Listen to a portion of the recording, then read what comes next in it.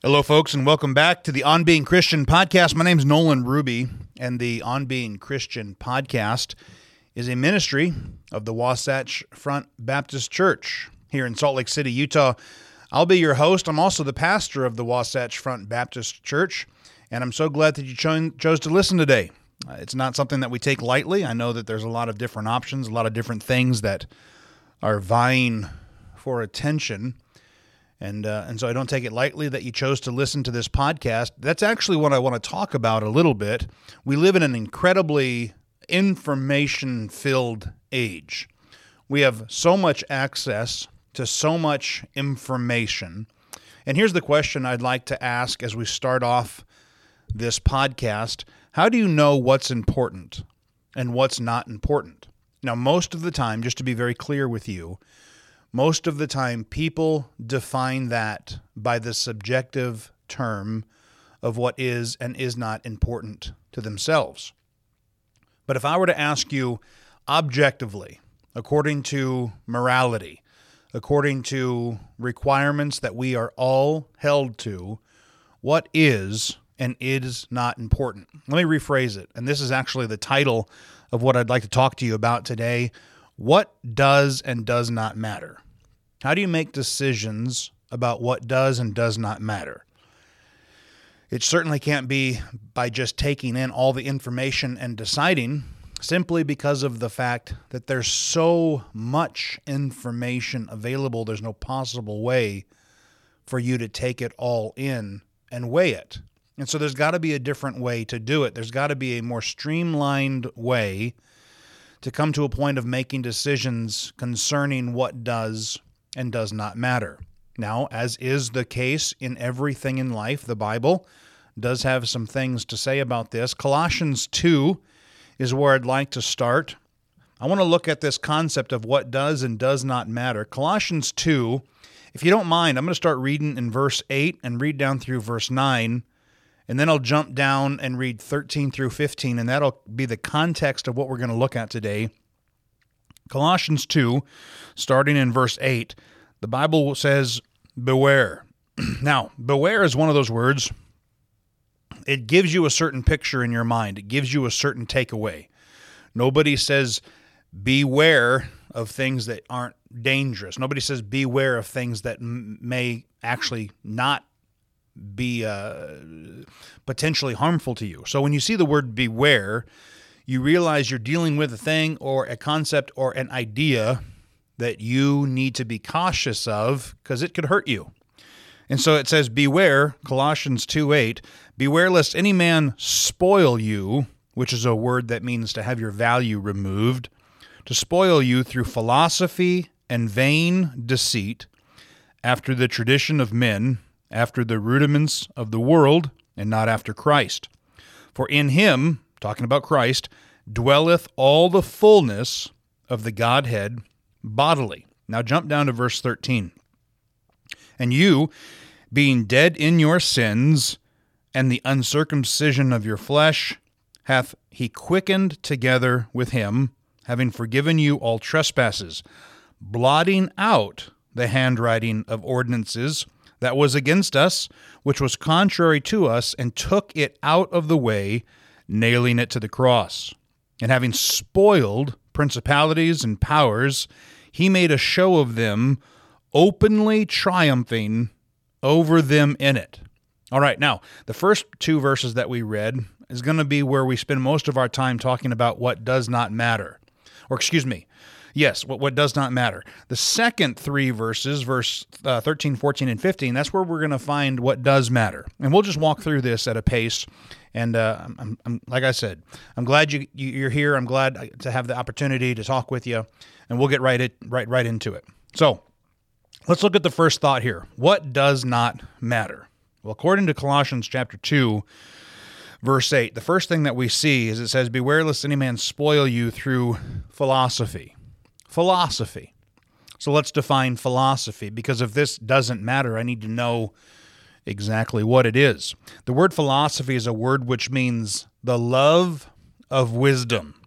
It's a general term denoting an explanation or explanations of reasons of things, or an investigation into a matter or of the cause of all phenomena. Okay? So this is a very common thing that we as people are driven by, the investigation into figuring out things. All phenomena, all things. We have entire systems of education that are devoted to nothing more than the continual study and uncovering of objective truth, or sometimes even subjective truth. It's phenomena both of the mind or as well as of matter.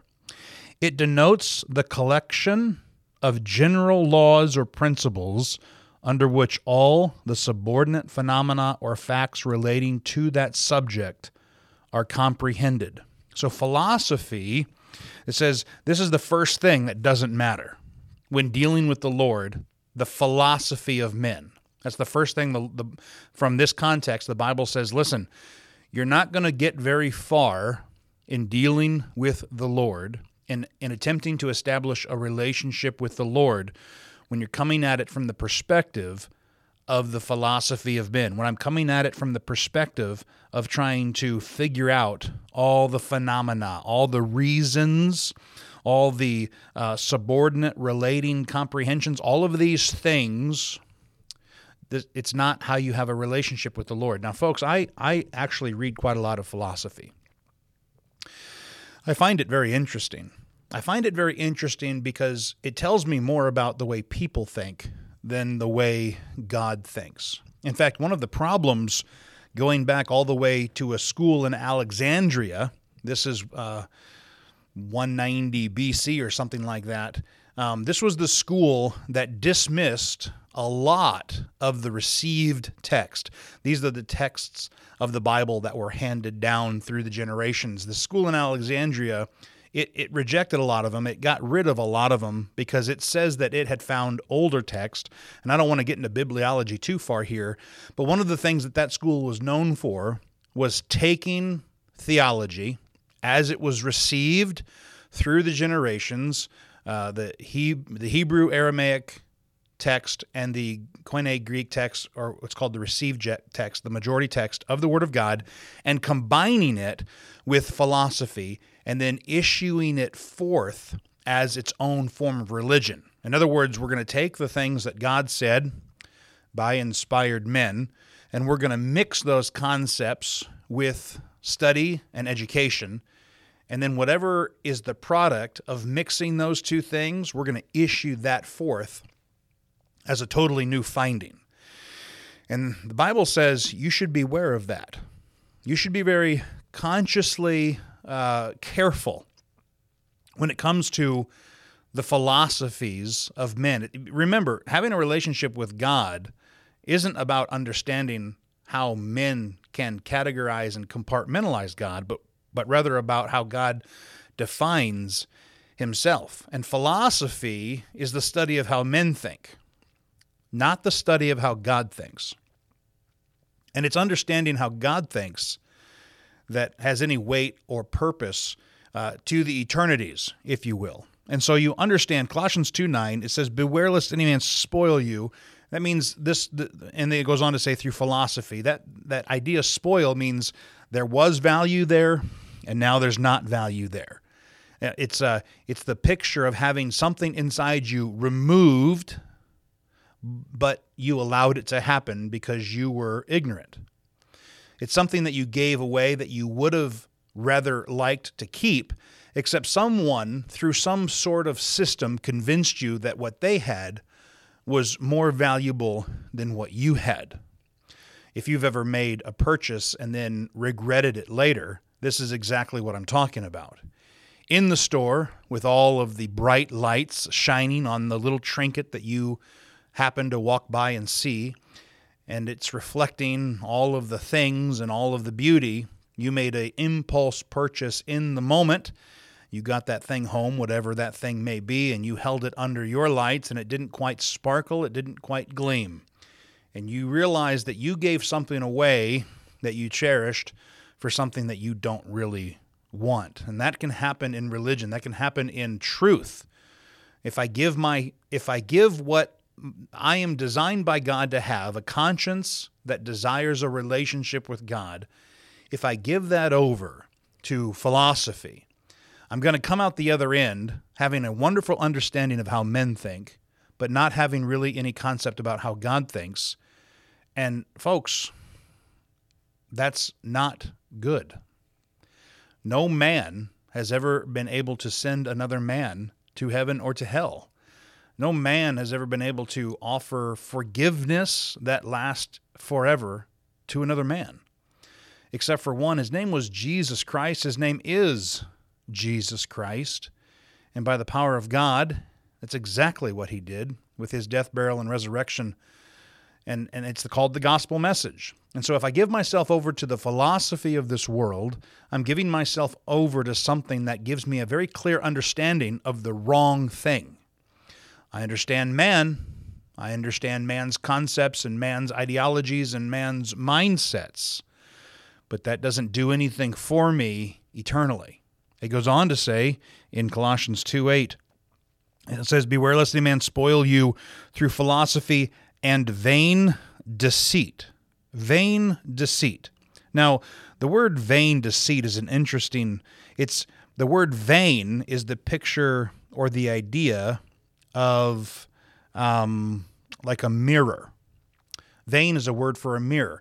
If you ever were talking to somebody and they were having a conversation with you and they were telling you how much you meant to them, they were telling you how much joy you brought into their life, they were telling you how attractive you were, both physically and mentally, spiritually. They were telling you how much peace you brought into their life. And the entire time that they were telling you this, they were looking into a handheld mirror. You would understand.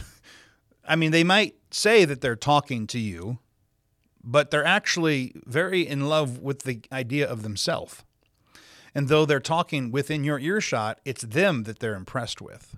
It's themselves that they have a very high opinion of. It's themselves that brings themselves joy. That's the picture of vain deceit.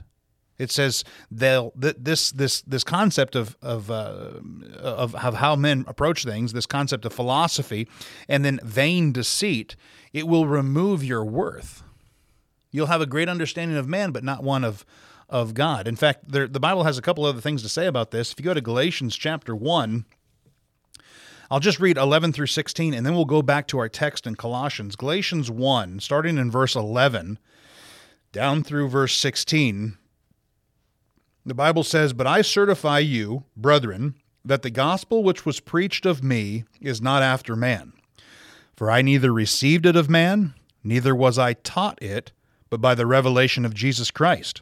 For ye have heard of my conversation in time past in the Jews' religion, how that beyond measure I persecuted the church of God and wasted it, and profited in the Jews' religion above many my equals in mine own nation, being more exceedingly zealous of the traditions of my fathers. But when it pleased God, who separated me from my mother's womb and called me by his grace to reveal his Son in me, that I might preach him among the heathen, immediately I conferred not with flesh and blood."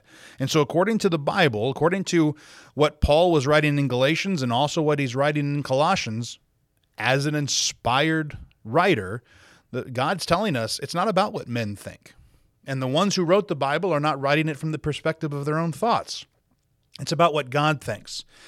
And so the philosophy of men, the vain deceit that men most often use to relay messages, is not exactly what you need. In fact, it's exactly the opposite thing that you need. Why? Because it doesn't matter. Folks, what men think doesn't matter. It doesn't hold any eternal weight. It doesn't hold any divine power. It's just thoughts. It's just opinions. And they don't matter. They're not what will give you a relationship with Jesus Christ. If we go on in Colossians chapter 2 and verse 8, it says, "Beware lest any man spoil you through philosophy and vain deceit, after the tradition of men. And so sometimes this is another thing that plays a real heavy role in our lives. Tradition. Tradition is a word that means the act of delivering into the hands of another that which is handed down from one age to the next with respect to matters of religion, opinions, doctrines, practices, rites, customs, so on and so forth. Traditions can be bad, or they can also be good, but they can't be divine. You understand the difference. Now, I come from kind of two different backgrounds. My father was born and raised in Iowa, and his father, my grandfather, was an implements dealer, and he had a lot of relationships with different farmers and agricultural people, owned a lot of land, became very successful both with respect to the relationships that he maintained as well as the finances that were a result of that. They were a byproduct of that. He was very proper. He was very organized. He was very just very traditional and driven by customs. The word most used to describe my grandfather was the idea of being reliable, his ethical approach to life. It was, without question, very steady. That was my dad's side, all right? My mom's side was not that. Great people, fantastic. I never met my mom's father. He died before I was born, but they say I look and sound a lot like him. He was a Navy man. My dad's dad was an Army. My mom's mom was the Navy, my mom's father was the Navy. He was he was a career Navy man, and then he was a ship inspector, or he worked at the Ingold Shipyard in Pascagoula, Mississippi. And when I went down to see my mom's family, the traditions there revolved a lot around being barefoot in the backyard and cutting up and having a good time. It was kind of like the no shoes, no shirt, who cares, no problem. This is the way we live our life. When I went to see my dad's side of the family, it was very much different. It was very proper. It was very governed. We had a wonderful time. He taught me a lot of things. He's one of the greatest influences of my life, but you did things a certain way. Now, I'm not saying one tradition's more powerful or more useful than the other. What I'm saying is that whether they were good or whether they were bad, they weren't divine. They didn't give me any closer of a relationship with God the Father than the other one did. Because traditions can't give relationships. Relationships with God are a personal choice. And when I hold to family traditions or ethnic traditions over the doctrine of what the Bible says, then I'm choosing what the Bible tells me is family over God. I'm choosing traditions over divine doctrine, divine value. And the Bible says you need to be careful of that. You need to beware of that because it'll get you. It will remove your value. Traditions. This is pretty big in other cultures, not so big in America. Some cultures within America, it's very big. But traditions are a big thing. You know, when someone gets saved and endeavors to live the Christian life, one of the first things that they, in many cases, have to decide is whether or not this is going to be okay with mommy and daddy, especially if mom and dad have money. Because then, you know, sometimes when I choose to live according to my clean conscience as the Bible lays out the doctrine of the Word of God and I accept them, it doesn't make everyone in my life completely happy with me. And you'll have to make a decision. Am I making mom and dad happy? Or am I making the Lord happy? Am I making grandpa and grandma happy? Am I making my religion happy? Or am I making God happy? Is it more important to me to be an American than a Christian? Whoa, that can get personal, can't it? Is it more important to you, if you're a minority, is it more important to you that you are seen in the lens of being the minority, whatever that might be, or that you're a Christian? Folks, I'm a United States Marine. I served 4.5 years in 4 different combat zones across all parts of our globe. And one of the things that I had to decide a long time ago was that though I am very proud of my Marine Corps service, in fact, you'll never find another person who's more proud of their Marine Corps service than me, it can't be the most important part of my life. I am a proud American. I love this country. I've bled for this country, and I've caused others to bleed for this country. I've held people in my hands that have died for this country. I love her. I'll protect her till the day I die. But being a Christian is the greatest privilege of my life. Honoring my Heavenly Father and living a life in the attempt to walk worthy, which can never happen, but in the attempt of walking worthy for the sacrifice of His only begotten Son, Jesus Christ. This is the privilege of my life. This is the most important thing to me. And I had to do away with some of the traditions that governed my actions. There were certain things that the Marines that I served with weren't really accepting of me because there was things I couldn't do. And there was things that I had to do that were in keeping with the doctrine of the Word of God. And so you have to beware of philosophy, and you have to beware of those vain deceits, and you have to be aware of traditions. You have to beware of them, because it's traditions of men don't give me relationship with God. Traditions are as powerful as the source from which they generate from, which is us. That's us. That's people. And people don't send people into eternity for the bad or for the good. That's just not, we're not that powerful. And so our traditions, in keeping or in comparison with the doctrine of the Word of God, folks, they don't matter. They don't hold any weight. There's a verse on this in Matthew chapter 15 and verse 2. Let me just run over there very quickly. Matthew chapter 15 and verse 2 says, "But he answered and said unto them, Why do ye all transgress the commandment of God by your tradition?" This was the words of Jesus Christ as he was talking to the scribes and Pharisees who were getting very mad at him. Verse 2 says, "Why do thy disciples transgress the tradition of the elders?" And Jesus Christ said, "Why do ye also transgress the commandment of God by your tradition?" And so Jesus Christ was confronted, and the scribes and Pharisees say to him, You're upsetting our traditions. Your disciples are disobeying the tradition of our elders. How dare you? And Jesus Christ's response was, your traditions are violating God's law. Who do you think you are? You're going to hold your tradition at a higher level than the commandment of God? Do you really want to stand before God and give answer for that? I don't.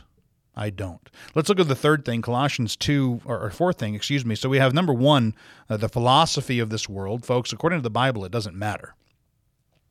Vain deceit. According to the Bible, that doesn't matter. Tradition, the traditions of men.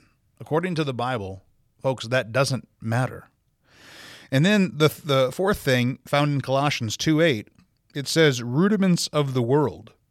And so beware lest any man spoil you through philosophy and vain deceit after the tradition of men, after the rudiments of the world, and not after Christ. The rudiments of the world. This is an interesting definition. When you look this up, the word rudiments is a word that means first principles or elements, that which is first learned. Hence, instruction in the rudiments of any art or science constitutes the beginning of education in that art or that particular science. So the rudiments are kind of like the genesis, the starting point. Where did this all come from? And the rudiments, the Bible says the rudiments of the world. In other words, what the world says is the beginning is not the beginning. Now, folks, this is a tale as old as time. This argument goes back as far as I can remember. We are teaching today in our schools and higher institutes the theory, because it never has become a science, the theory of evolution. Do you realize, according to this verse, that is what the Bible would describe as a worldly rudiment? In other words, what man decides is the beginning. And if you were to put everything you thought of into the fact that man was nothing more than a happy accident, that would be something that would remove your value. When you get rid of intelligent design, when you decide that man is a being free of divine design, intelligent design, he's an accident. He's a product of science, of things just particularly mixing in the right single cell primordial soup. I don't know, whatever they're going to say. You understand, folks, if I truly believed that, I would lose value. Let me just speak to you on a personal level. If I truly believed that my life was nothing more than the product of chance, that I was nothing more than the advanced evolutionary product of billions of years or millions of years of happenstance, then that would remove from me any moral ambiguity that I would have towards not doing whatever I want when I want to. You say, well, that's not what it would do for me. No, don't lie to me. Be honest here. Just, folks, be honest with yourself. Morality comes from somewhere. A clear conscience comes from somewhere.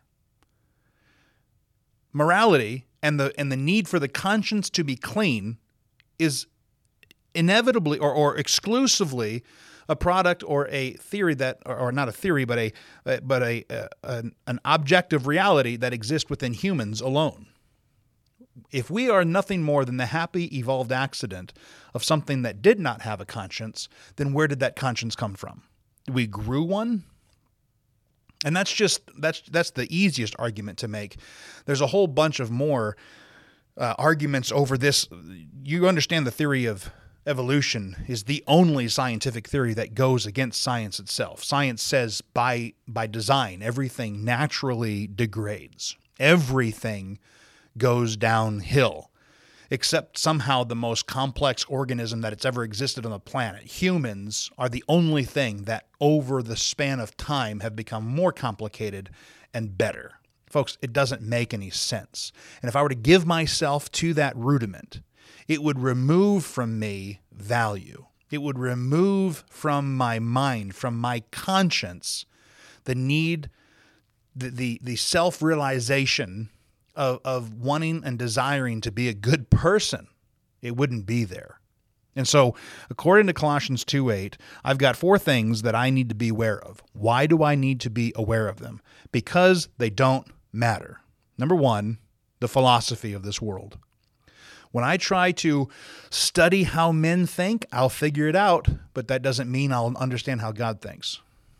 Philosophy is, I can't get to the end of God's mind. You understand that God, the Bible talks about the fact that God has existed prior to matter existing. You say that's impossible. I didn't say I could explain it to you. I'm saying that by faith I've accepted this, and I need you to just listen just for a second here. God is the self-existent one. Jehovah, the self-existent one. As the self-existent one, we are the created, not the creator.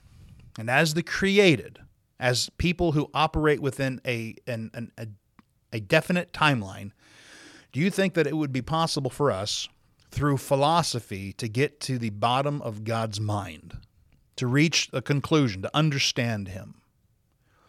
I don't think it's possible. That would be like me going out to my driveway and finding one of the 100 different anthills and trying to sit down and explain myself to the ant. I would give him my genealogy. I would give him my opinions. I would give him all the things that I would want for him. He's not, folks, it doesn't matter. The only thing that I could do from a benevolent position is to make sure that the ant is okay and to put certain things in his world that would ensure safety. You understand that's exactly who we are to God. He loves us. We don't have it within ourselves to comprehend His existence. And so when we approach him from the perspective of thinking that philosophy is going to help us to understand him, it might help us to understand the mind of someone who's trying to understand him, but it won't help us understand him. It just helps us understand people. And so philosophy, coming to God from the perspective of philosophy, will remove your value. Coming to God vainly through self-interest, that will remove your value. Coming to God through traditions are more important than him, that will remove your value. And finally, coming to God from the position of rudiments of the world, from the idea that the world existed the way it makes sense to me. I categorized it, I figured it out. I used evolution to get rid of God. I use science to get rid of intelligent design. Folks, that's going to remove your value. The Bible says that you need to be aware of that. So that's what doesn't matter. Now, let's very briefly talk about what does matter. If you jump down to Colossians 2:13 through 15, it says, "And you." Okay, so now it's going to get personal. This is for you and me. "You, being dead in your sins and the uncircumcision of your flesh, hath he quickened together with him, having forgiven you all trespasses." This is what matters, folks. The forgiveness of God is what matters. That's what you and I need. Verse 14 says, "Blotting out the handwriting of the ordinances that was against us, which was contrary to us, and took it out of the way, nailing it to the cross." Folks, the death of Jesus Christ on the cross that ultimately paid the price for our sin, that's what matters. Acceptance of Jesus Christ, payment of sin, that matters. Verse 15 says, "And having spoiled principalities and powers, he made a show of them openly, triumphing over them in it." And so 2 things I want to look at from what we just read. We already understand what doesn't matter. The rudiments of the philosophy of the world, vain deceit, the traditions and the rudiments of the world, they don't matter. What does matter? Death, burial, and resurrection of Jesus Christ, folks. What God sent his only begotten Son on this earth to do, that matters.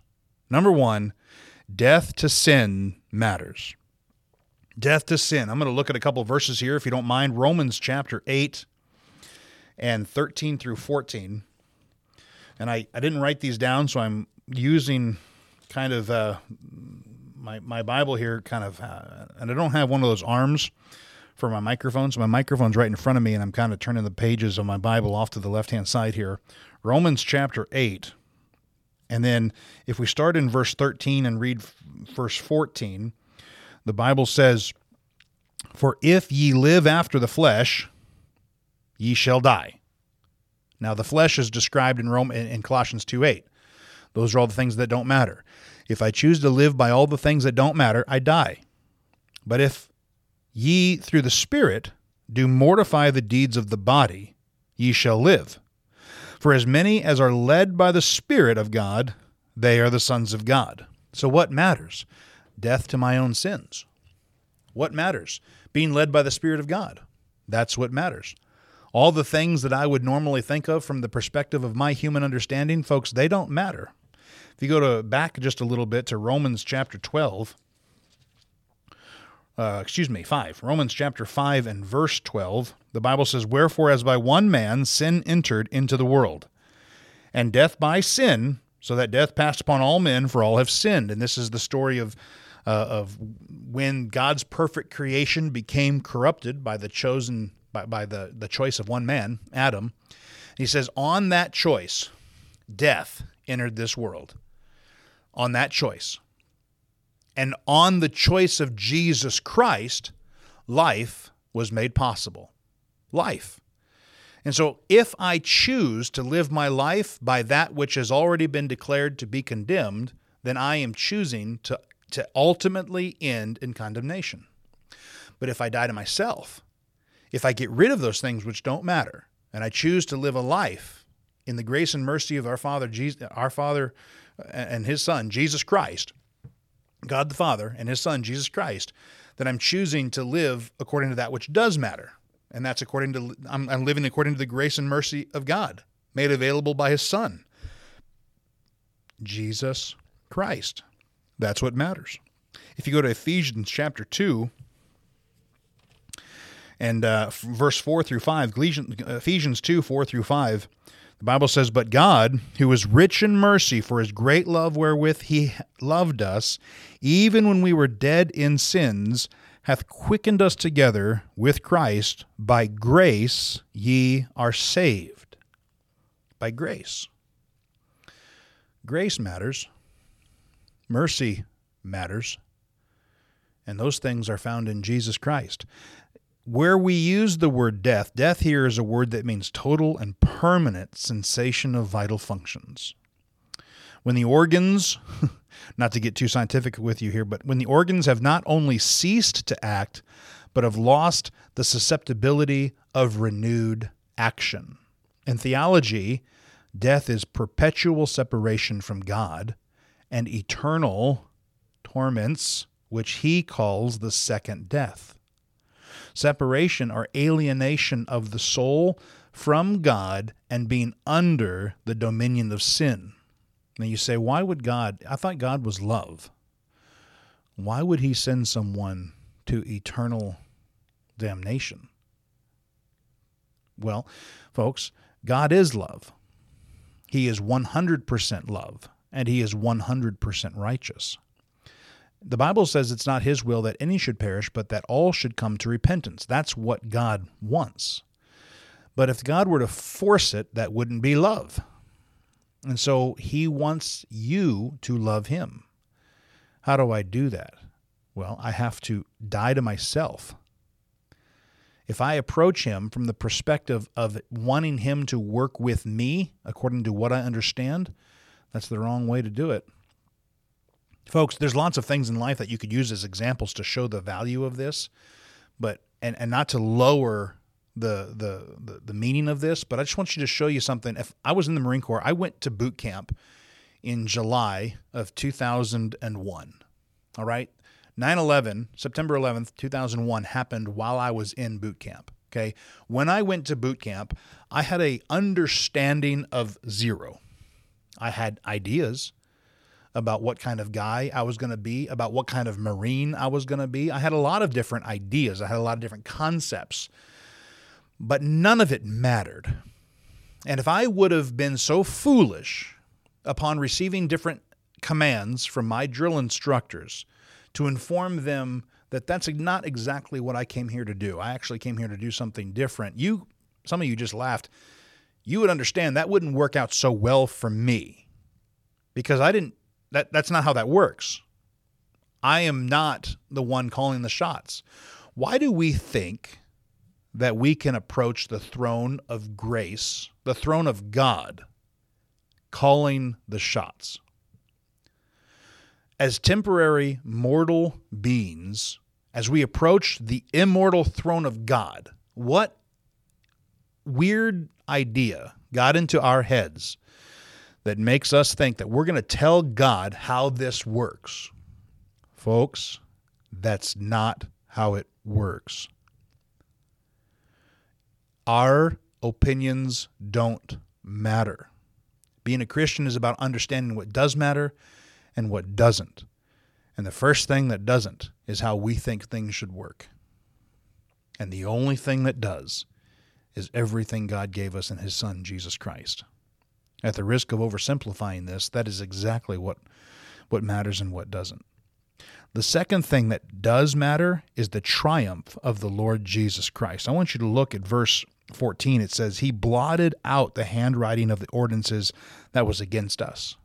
And so all the things that I was guilty of, he blotted out. He got rid of it. Which was contrary to us. He got rid of it, took it, and nailed it to the cross. Verse 15 says, and having spoiled principalities and powers, he made a show of them, openly triumphing over them. It's the triumph of the Lord Jesus Christ that matters. It's the fact that he took the things that I could not beat and nailed them to the cross that matters. It's the fact that he took the payment for sin which I could not pay that matters. It's the fact that through him I can have a relationship with God the Father in heaven forever that matters. Why do I think that I get to define those things? Folks, that's not up to me to define. It's up to me to accept. You realize God does not describe himself to us. as much as he declares himself to us. And that's a big catching point for people. We want God to come down and give us proof, and then we'll weigh the evidence and decide whether or not it's worthy of our action. I love you, but who do we think we are? Really? You're going to weigh God? You're going to judge him? You're going to judge God's intents? You're going to judge God's heart? You're going to decide whether or not he's good? Folks, I love you, but wake up. That's not how this works. That's not how this works. That word triumph that we find there in Colossians 2:15, it's a word that means a state of being victorious. It's a conquest. It's a joy of exaltation for success. It's to succeed in overcoming. It's to surmount in such a way as to overcome any and all obstacles. That's what Jesus Christ did. He overcame any and all obstacles because he loves you. He overcame any and all obstacles because he wanted you to have a relationship with God the Father. He overcame any and all obstacles so that we would not have to die and be held according to the law which governs us. He did it so that we could be held according to the law of grace and life, which he provided. That's what matters. Being a Christian is about understanding what does and does not matter. And what we think matters, folks, just very, very clearly, very plainly stated, often does not matter at all. I want to show you a verse that comes to mind is Revelation 1 and verse 18. The Bible says, this is Jesus Christ talking, I am he that liveth and was dead, and behold, I am alive forevermore. Amen. And have the keys of hell and death. Folks, that matters. He has the keys of hell and death. Why don't you point me toward a philosophy that has the keys of hell and death? Why don't you point me toward a tradition or an understanding of the beginning, the rudiment, that has the keys of hell and death? It's not there, folks. It's not there. You can worship however you so see fit. You can do however you want to do this. But the reality is there's some things that matter and there's some things that don't. We live in a world that argues with this near continuously. We argue with every objective truth that there is. We've created, I don't even know how many ridiculous concepts of existence related to gender, related to objective opinions of ourself, and they don't matter. They don't matter. They're philosophies. They're rudiments. They're traditions. Objective opinion is always more important than subjective opinion. And most everything that you and I are taught by our society is to value subjective opinion far higher than objective. In other words, live your truth. Be true to yourself. Well, folks, that's the quickest way to totally being rejected, that's the quickest way to rejection of God. If the Bible says if you're ashamed of him, he'll be ashamed of you. What does that mean? It means if I choose to live according to what I want this, I want that, I believe this, I believe that. Who are you, preacher? Who are you, Nolan, to tell me any different? Folks, I'm nobody. I'm nobody to tell you any different. I'm the same as you. I'm just a sinner in need of salvation. And I was 15 when the Lord saved me. How old were you? When did you get to the end of self and accept Christ? You say, I could take you to that day. Amen. Fantastic. I'd love to hear about it. But let me ask you another question. Are you living according to the doctrine of the Bible? Is Christian nothing more than something you say you are, or is it a life you live? Beware lest any man spoil you through the tradition of the world, through the philosophy and vain deceit and the tradition of men after the rudiments of the world and not after Christ. Folks, there's some things that matter and there's a whole lot of things that don't. Most of the time we spend a lot of our time really wrapped up in the things that don't matter, and we dismiss the things that do. My goal, my desire, my prayer for you is that you put down the things that don't matter. Most of the time that's beliefs and opinions and concepts, and pick up the things that do. The death, burial, and resurrection of Jesus Christ. The command from the Bible to those who have accepted God as their Savior to live for the cause of Christ, to be a witness, to be a peculiar people, a people who are more in love with the reality of who Jesus is than they are with the reality of who they believe themselves to be. That's what a Christian is. And that's what you can be through the power of God, through the Word of God, and through a relationship with Him. Folks, I've said it before. I love you. I'm thankful that you chose to listen. If you have any questions, please reach out and get a hold of me. I will answer every single thing that I can, I promise. I've got a busy week coming up. I'm looking forward to it very much. I'm going to try to probably load a couple of these podcasts, kind of get them in the pipe and get them ready to go so that in the event I can't quite catch it on a weekly basis, I've got a couple ready. I want to pray and just ask the Lord to bless the week, and we'll be done. Father, thank you so much for everything that you've done for us and giving us a place and giving us a method to share the gospel. We leave these things in your hands, Father, and we ask that you would honor everything that you would intend to do with your word. Thank you for loving us. Thank you for giving us your Son, Jesus Christ, to take away our sins. Help us to live worthy of that, or as close to the concept of that as we possibly can.